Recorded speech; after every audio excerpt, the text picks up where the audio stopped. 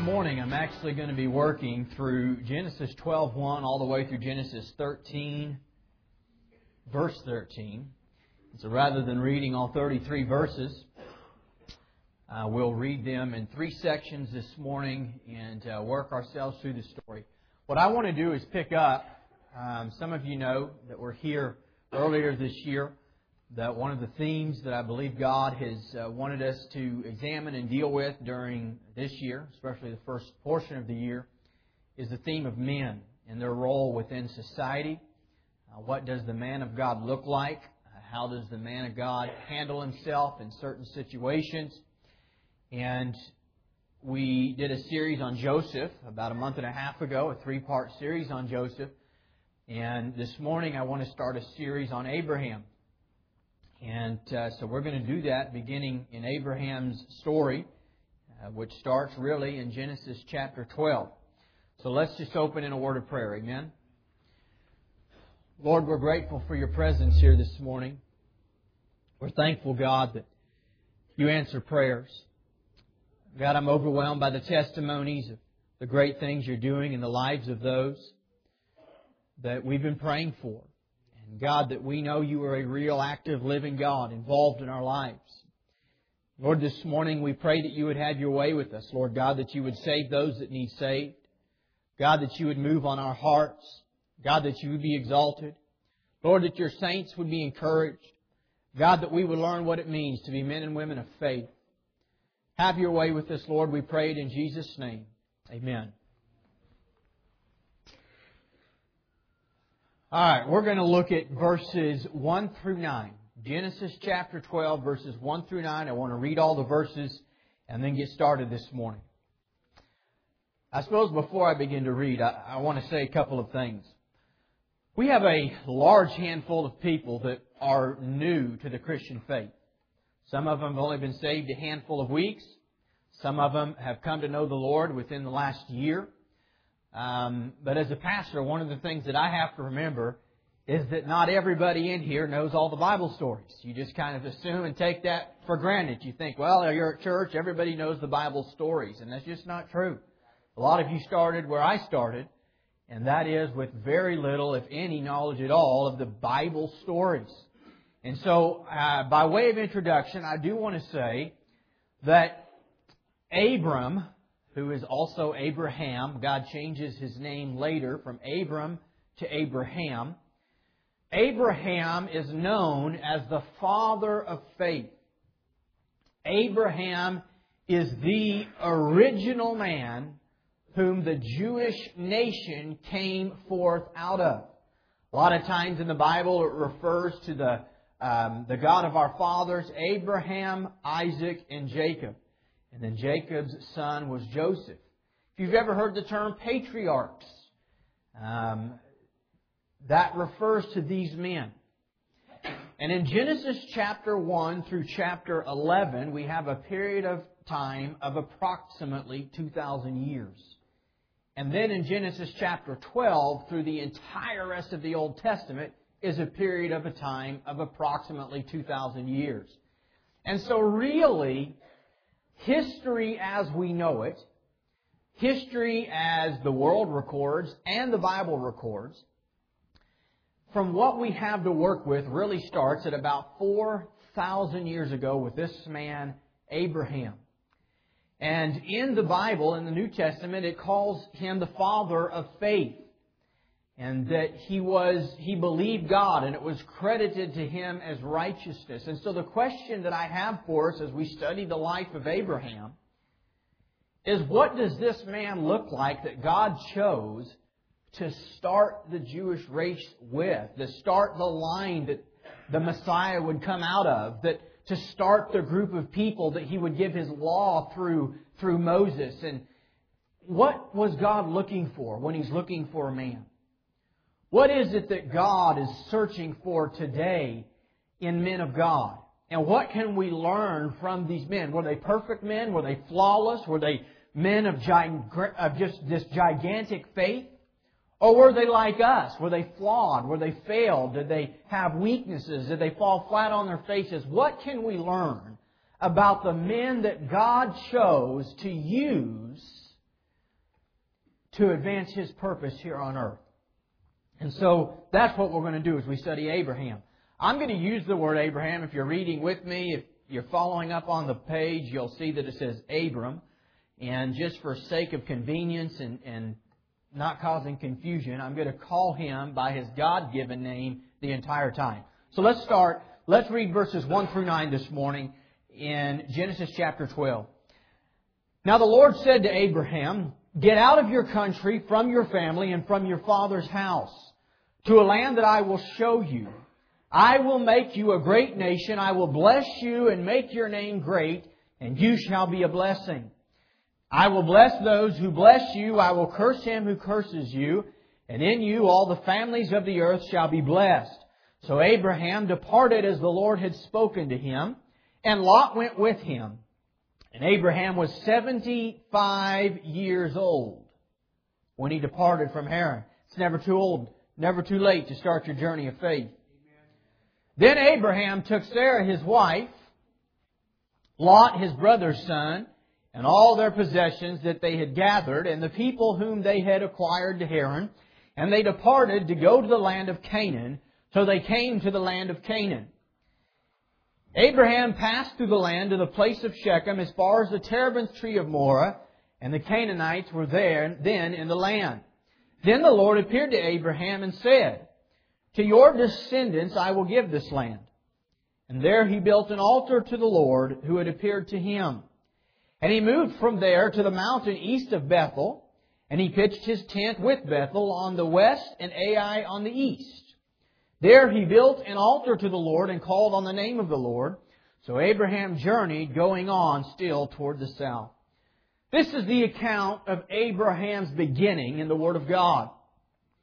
Abraham would grow to be a great man of God. He would grow to be a great man of faith. He would grow to have, as we will see, more than likely in week 3, one of the greatest victories that we ever see a man have when God meets him there as he's about to sacrifice his son, and God intervenes and provides the sacrifice. But this is where Abraham's story begins. This is where it starts. I want to draw your attention to an important sentence in the verse 1. God told Abraham to go out of your country to a land that I will show you. He didn't tell him where. He didn't tell him exactly what it was going to look like, how it was going to be. He simply said, "Go to a place I will show you." You have to understand something about the journey of faith. It has to start somewhere. And when it starts, God never shows us the complete end. God never says, "Here's everything you're going to experience. Here is everything that you're going to go through. This is exactly what will happen on this day and every day that follows. This is what will happen as a result of your faith." He gives us a little bit of tidbits. He gives us a little bit of information. But what God says is you start walking. There are so many people who never really start their journey of faith. They remain in their condition of away from God, sinners who still need a Savior, people who have rejected the love of God. They wait because they want God to show them everything that's going to happen between here to there. God, I'll become a Christian if. God says, "I'm not going to tell you the if. You're going to have to come to a place where you trust me as God no matter what. I'm not going to show you everything that happens along the way. You just have to go. You've got to get up and you've got to do what I've told you to do, and you've got to trust me with your life. You have to trust me that when I say to go, I won't lead you somewhere that I can't keep you."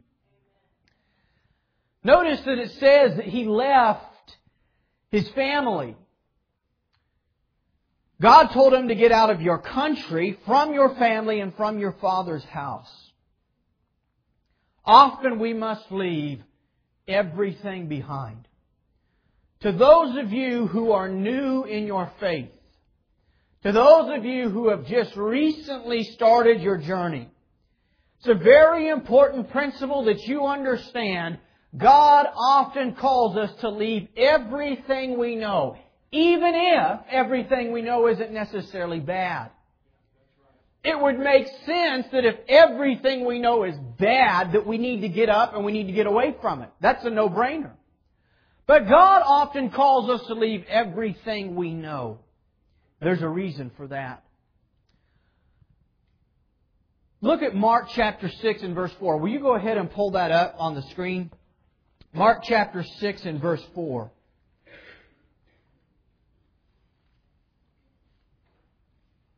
Why does God call us to leave everything that we know?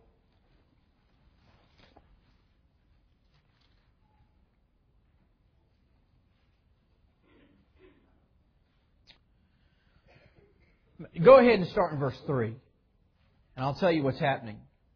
All the people in Jesus' hometown and region are questioning whether or not He's really Jesus. Questioning whether or not He is the Messiah. Questioning His power. And here's what they said about Jesus. Is this not the carpenter, the son of Mary and brother of James, Joseph, Judas, and Simon? Yes, Jesus had brothers, half-brothers. And are not His sisters here with us? So they were offended at Him. But Jesus said to them, a prophet is not without honor except in his own country, among his own relatives, and in his own house. Now look at verse 5. Now He could do no mighty work there. That's Jesus we're talking about. This is the spotless, sinless Lamb of God, the miracle-working man. He could do no mighty work there, except that He laid His hands on a few sick people and healed them. And He marveled because of their unbelief. Then He went about the villages in a circuit teaching. Now, draw your attention to verse 4. A prophet is not without honor except, notice He names 3 places, in his own country, among his relatives, and in his own house. You would think those would be the people that would be most for you. You think those would be the people that are most supportive, but in reality, they're not. Even Jesus faced this. He wasn't able to do much work around those who knew Him. And here's the reason why. Those people that we belong to, those people that we've spent our lives around, our family, our relatives, those in our own home, those in our own country, if you will, the region that we were brought up, they knew us before we had the touch of God on our lives. They knew us before the call of God was on our lives. And it's incredibly difficult for them to see us as we are, new creatures in Christ. It's very hard for them to look and believe that something has happened supernaturally in this man or in this woman. I remember when I first got saved, how difficult it was for my friends and my family to believe that what happened in me was real. Matter of fact, my mother will be able to testify to this. I've been saved almost 4 years. Those of you that do know me, there's a handful of you that knew me during that first period of my life when I was saved, from about the ages of 20 to 24. During that period of time, my whole life was about God and the ministry of God. I was at church every service. I believe when you're super committed to God, you'll be at church as much as you can be. Amen. I did not miss a service. I did not miss a prayer meeting. I was there. I was involved. I was connected.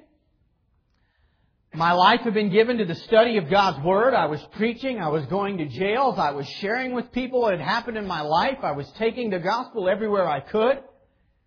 And I don't say this boasting of me. I'm just trying to build the point here of why we have to leave everything we know.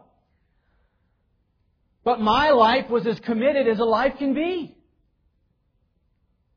4 years. I'm not talking 4 weeks. I'm not talking 4 months. 4 years. We were at my house one day. My brother was just being an absolute jerk to my mom. And finally, I couldn't take it anymore. I stood up. I said, "You're not going to talk to her that way in this house."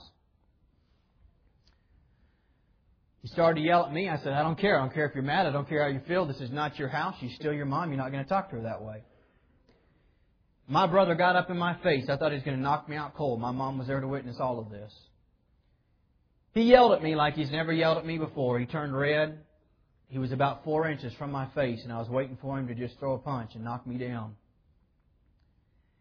And he just unleashed everything he felt about me. You know what he said? He said, "You're the biggest fake I've ever known in my life." He said, "You are a fraud and a phony. You don't believe in God. All you are is a deceiver. You have tricked this whole world into thinking you're changed, but I'm not tricked at all." And he said, "You are an absolute phony. And to make it worse, you make everybody think you're a preacher and that you're a pastor. You've taken it so far. You are an evil, wicked man," he told me. You say that's hard to believe. How could your brother say something like that after 4 years you've been serving God? Because my brother lived with me for 20 years, that's why. He knew the me you've never known. He knew just how wicked I really was without God. And it was impossible for him to see past all of that to what God had did in me. I stared him in the eyes, and my brother's name's Jason. I said, "Jason," I said, "you might be able to conclude that I have lost my mind, that I am brainwashed, that I've just become a nut job. But for the last 4 years, I have not missed a church service.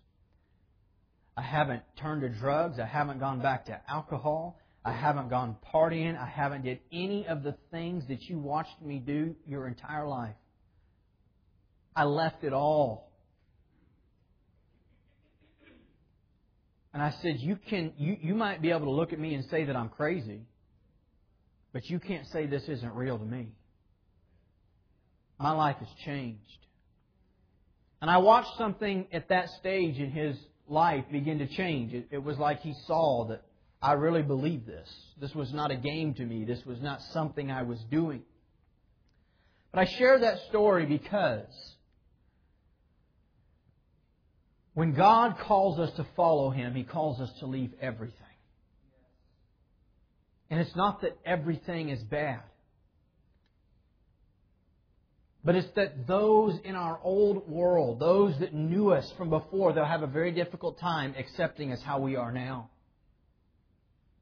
They'll continue to think it's a phase. They'll continue to think that you're still the old you. They'll continue to appeal to your old desires, your old nature. And the healthiest way, you want to start your walk out right with God. Let's go back to Genesis chapter 12. You want to start your walk right with the Lord. Learn to leave everything behind. I'm not saying that means that we don't continue to have relationships with our family. I'm not saying that means we don't reach out to them. But I'm telling you, all things have to become new. Now, verse 4. So Abraham departed as the Lord had spoken to him. It takes great faith to leave all that you know and begin traveling to a place that you've never seen. But ultimately, that's what we've done as Christians. We've left all that we know, all that's familiar, and we begin to travel to a place we've never seen. We've just been told about it. This is the type of man that God's looking for. This is the type of woman that God's looking for. Somebody who's willing to say, I'm going to go because God said go. I'm going to do what I'm supposed to do based on no other evidence except God has said. And I trust God. And if you're not willing to move your feet with that information, you will never move your feet. It will never be enough. The Bible says that God's Word is a lamp to my feet and a light to my path. If you take a lamp and hold it in front of you, it will put out enough light that you can see what's in front of you to take the next step.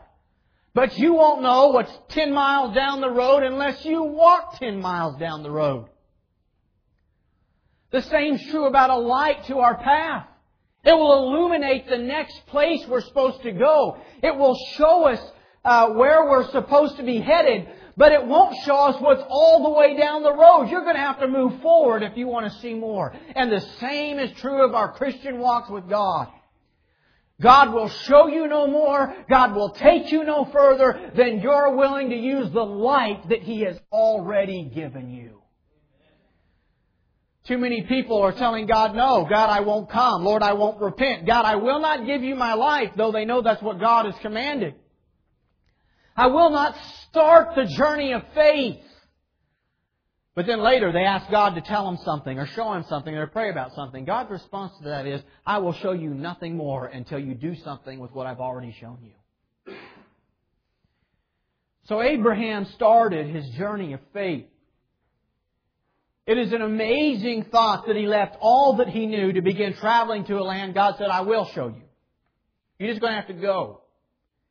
You're just going to have to trust me.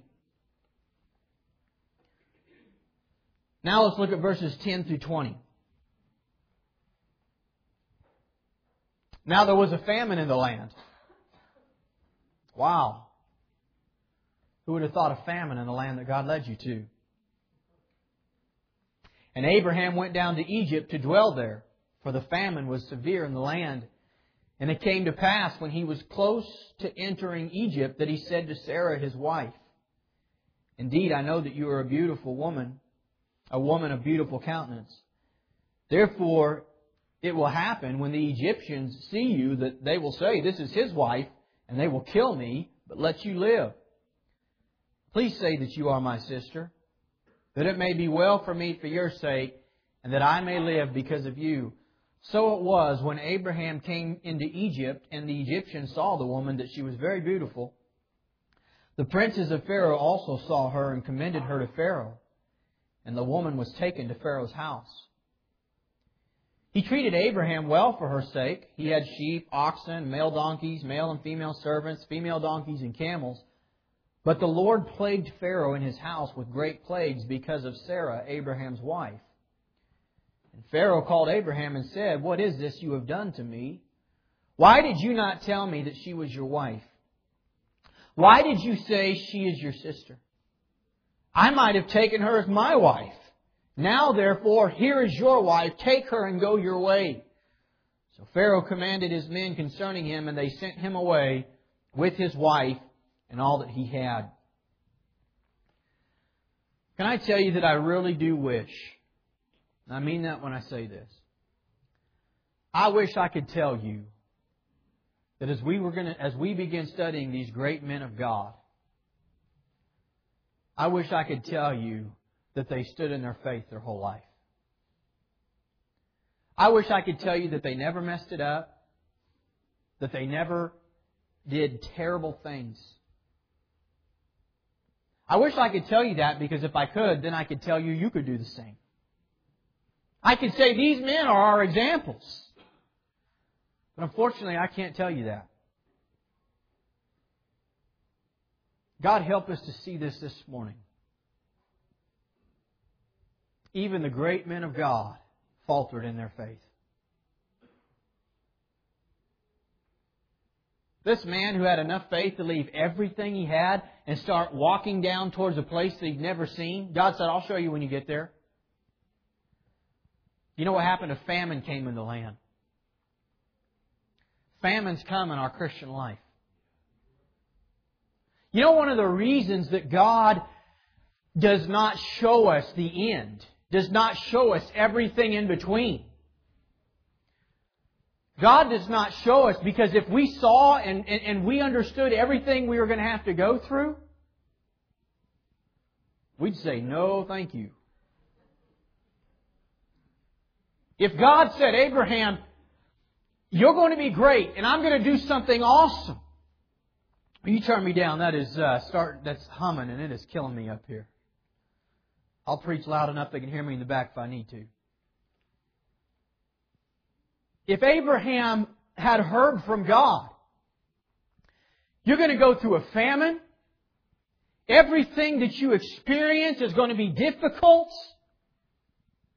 You're going to get out there and you're going to fear that your animals are going to die, that your people are going to die off, that you're not going to make it. Abraham would have said, this isn't for me. This is the reality of Christian living.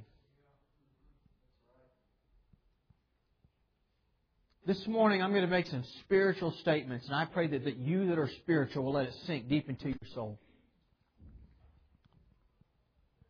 God does this on purpose. Because God's ultimate goal is not to keep us happy. God's ultimate goal is not to make our world here peaceful. God's ultimate goal is to help us know Him better. That's what God wants. God wants you to know Him personally. God wants you to know Him intimately. God wants you to trust Him when all the world is failing, to believe that He is able to meet your need. That's what God wants. But here's the reality. In order for that to happen, famine has to come. Too many people leave God when the famine comes. Because they thought that coming to God meant feast. God says, I'm going to see if you're after the land or you're after the Lord.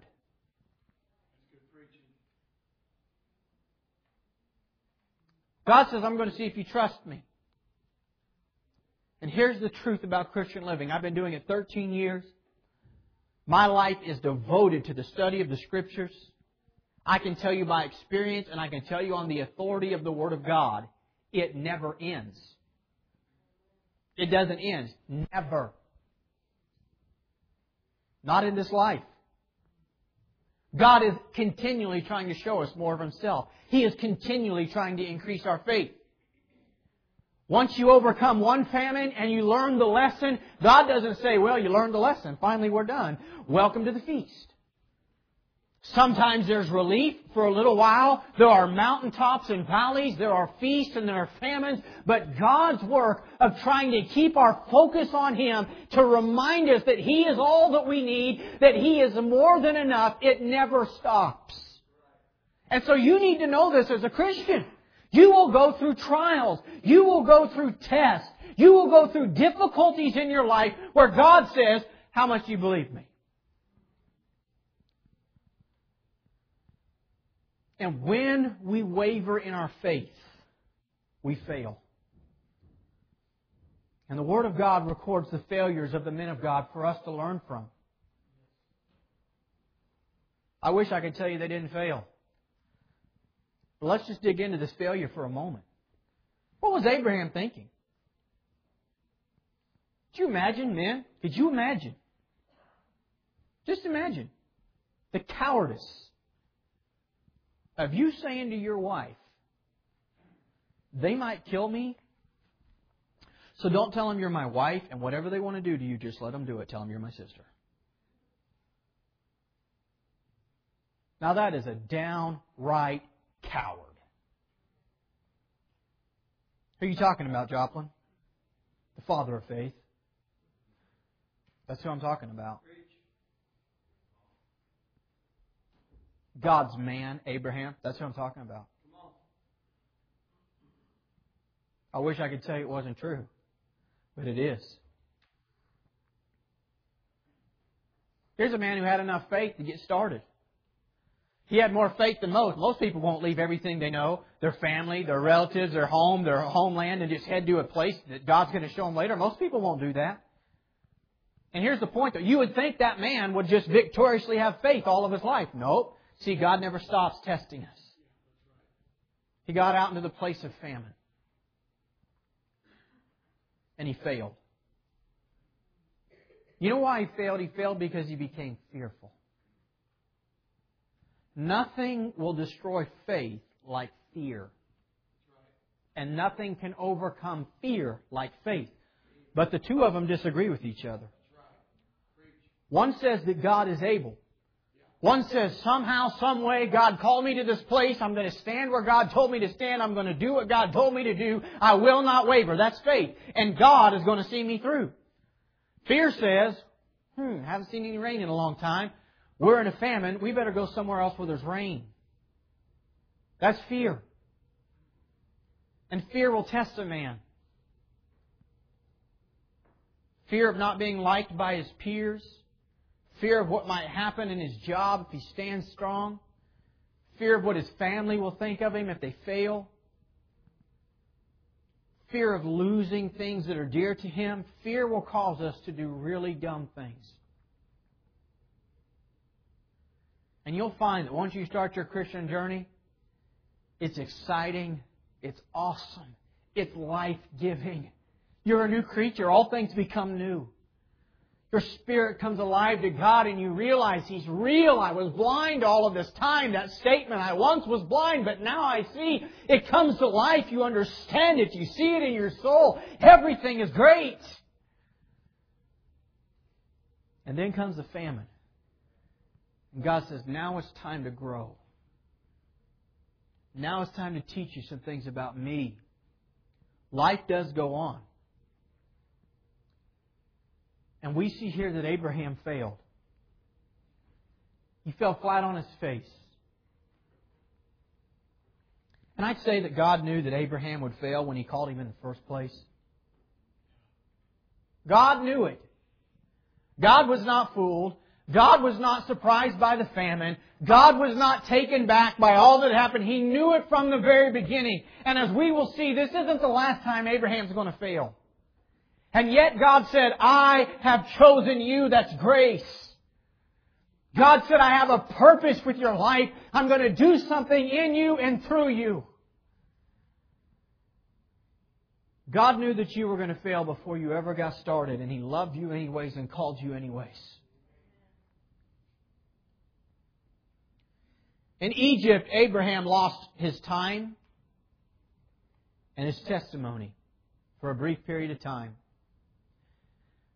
If you might not know, like I said, we have a lot of people who are new to the Word of God. In the Bible, Egypt always represents the old world. It represents what is not of God. You'll find that in the Bible that going down is always bad. Jonah went down to Joplin. He went down into the ship. He went down into the belly of the whale. The Bible records here in Genesis chapter 12 that Abraham went down to Egypt. It's bad. Egypt represents the customs of the world. Egypt is where God's people would spend 400 years in slavery. And you know what? It's where He went back to in the place of famine, Egypt. It's what we'll be tempted to do when it feels like God's not feeding us like we think He should. When God's not providing rain like we think we should have rain. When this journey doesn't work the way I thought it was going to work, our natural instinct is to go down to where we were, back to the pig pen, back to the ways of the world, back to our old way of living, back to Egypt. And I wish I could tell you that you'll never attempt it. But I'd be lying to you. Sometimes we have to go there to learn our lesson. But God is faithful. God's plans are not changed. And so He goes to Egypt. And when He goes to Egypt, He loses some time. He lost his testimony. Could you imagine him? Pharaoh says, "What are you doing lying to me?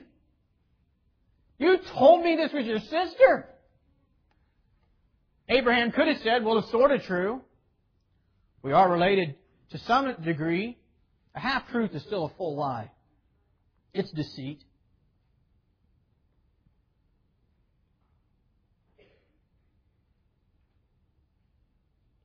Pharaoh says, why did you tell me this? Could you imagine if Abraham at that point in time tried to say, well, I serve the true God of heaven and earth. And He is on my side. His testimony was lost. Coming up out of Egypt, they would bring Hagar with him, and we'll look at that in the weeks to come. Hagar would be where he would try to manipulate God's plan and create the son that he was waiting on God to give him. And ultimately it destroyed Lot.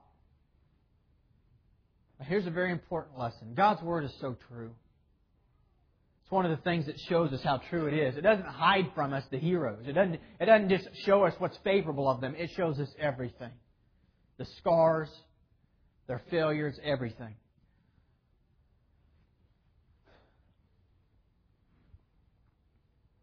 But this trip to Egypt, though Pharaoh sent them back out, this trip to Egypt would have lifelong consequences. Listen here, Christian. Our failures have consequences. God is merciful. God is gracious. We are going to see that God was able to finish His plan in Abraham's life. But God did not shelter him from the consequences of his poor decisions. Our breakdowns of disobedience and unbelief harm us and our families.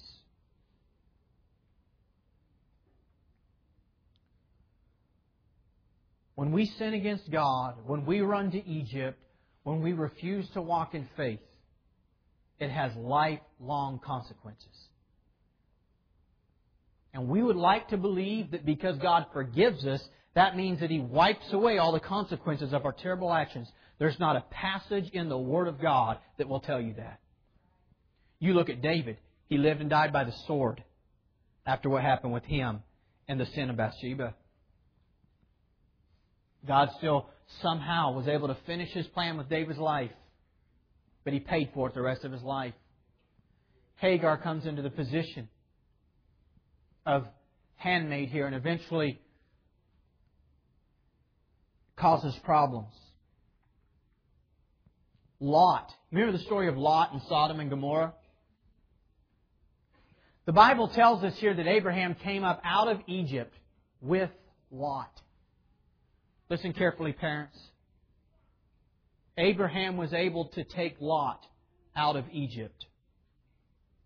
But he was never able to take the Egypt out of Lot. And it would ruin his life. Even as Christians, with a merciful and gracious God, our choices have consequences. You cannot sin against God and then run to Him and ask for forgiveness and think everything will be okay. You might find forgiveness if you ask with a sincere heart. But God will not wipe away the consequences of all your sins. Not in this world, not in this life. And we must be very careful, understanding our choices affect everybody. It is the selfish, self-deceived person who says, well, I'm just going to do my own thing. You can't do your own thing, sir. You can't do your own thing, ma'am. Your life affects other people. And it's time that we just own up to it. It's not a choice. I can't choose if my life affects my children. It does, whether I want it to or not. I better embrace that and say, I want to affect them in the right way. I want to start young. Be careful taking your children to Egypt, Mom and Dad. Be careful arguing with yourself and trying to figure out, do we let them do the things of this world? And do we let them taste the lights of Hollywood and see everything this world says is good? Or do we try to keep them pure and chaste in the land of God? You take them to Egypt and you might never get Egypt out of them. You might get down to Egypt and just like Abraham find out, whoa, this was a bad idea. Terrible idea. I would have rather just stayed in the famine and waited that thing out and trusted in God. Now I've made a mess of things, embarrassed myself in front of my wife, just about let some colossal, terrible thing happen to my family. And I wish I never would have went there. And then you can repent and make the decision, I'm going to go back and I'm going to get things straight. But what you can't do is erase the damage that's been done. It's important that we follow God. It's important that we obey God and understand that just because we may be God's children, those of you who are truly born again this morning, saved, redeemed of God, just because we're God's children does not mean that we can sin freely, live however we want to live, and there will be no consequences whatsoever. No, sir, and no, ma'am, there are consequences when we sin against God. Who are you talking about, Joplin? I'm talking about Abraham, the father of faith. That's what I'm talking about this morning.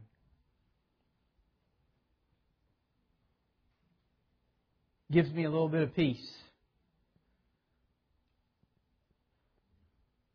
Because I can say I'm not the only one who's ever fallen flat on my face. I'm not the only one who got scared of the famine and decided to try to hold on to Egypt a little bit to secure my life. Abraham did it. Isaac did it. Jacob did it. Now let's close this morning. Let's look at chapter 13.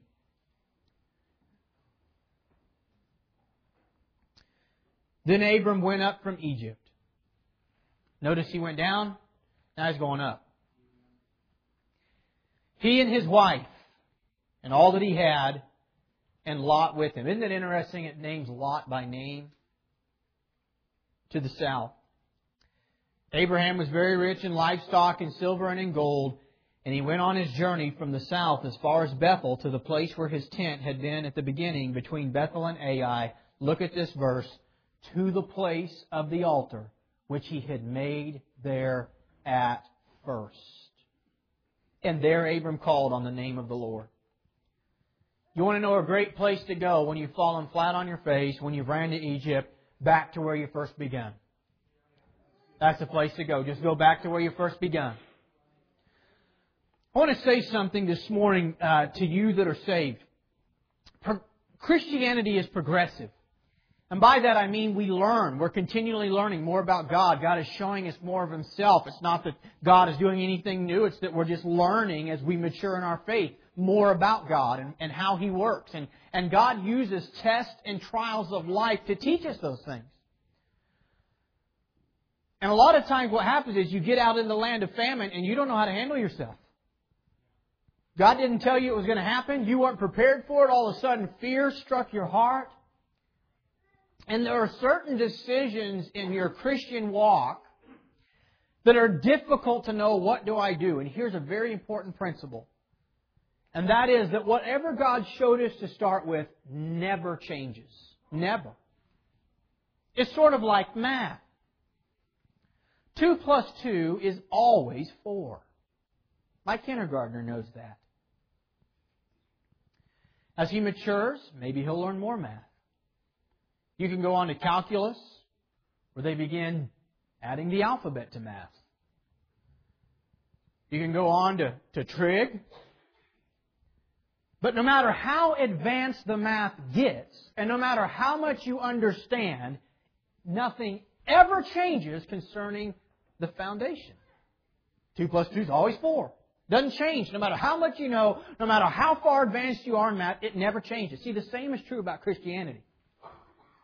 The basic principles about faithfulness to God, the basic principles about faithfulness to knowing God's Word, study to show yourself approved, not unto man, but unto God.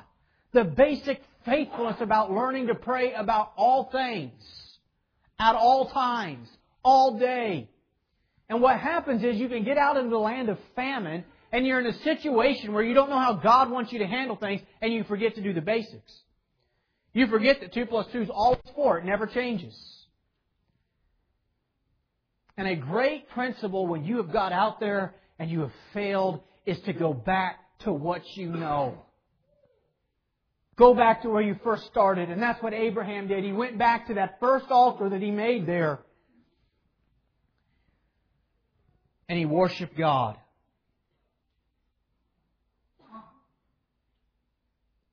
There eventually became a strife between Abraham and Lot. Abraham says to Lot, you pick which side you want. And in verse 10 of Genesis 13 it says, Lot lifted his eyes and saw all the plain of Jordan. That was the direction towards Egypt. that it was well watered everywhere before the Lord destroyed Sodom and Gomorrah. Like the garden of the Lord, listen to this, like the land of Egypt. Lot loved Egypt. God has called His people to be a separate, holy people. This morning, I knew when I started this series it was not going to be the evangelistic power people shouting amen. It's kind of hard to shout amen about a man who lies about who his wife is and gives her to Pharaoh. But listen to me this morning. These are our examples. And I don't mean examples and we should do what they did when they failed. But may the Spirit of God reveal this to us. We don't have to pretend that we're perfect. And just because you have failed, maybe miserably, does not mean that God's plan for your life is over. It does not mean that God can't use you anymore. God uses people even after they fail. We have to get up, get back to what we know is right, and start going in the direction God called us to go again. We're going to see this about Abraham. Can I say, if God could use a man like Abraham, He can use any of us. I'll ask our worship team to come. Maybe you're here this morning and you're in one of two places. And I pray this morning that if you are, that this sermon has really spoke to your heart. First of all, maybe you're somebody that when the famine came, you just went to Egypt. You failed and you know it. Your family's hurting because of it. You're hurting because of it. People around you are hurting because of it. And you are just ridden with guilt and shame. Let me say first and foremost to you this morning, the shed blood of Jesus Christ is sufficient to cover all of our sins. It's paid for. It's paid for. Quit trying to pay for it yourself by sulking in your guilt and shame. But to you I want to say, don't stay there. Just get up and get back up to where God told you to go.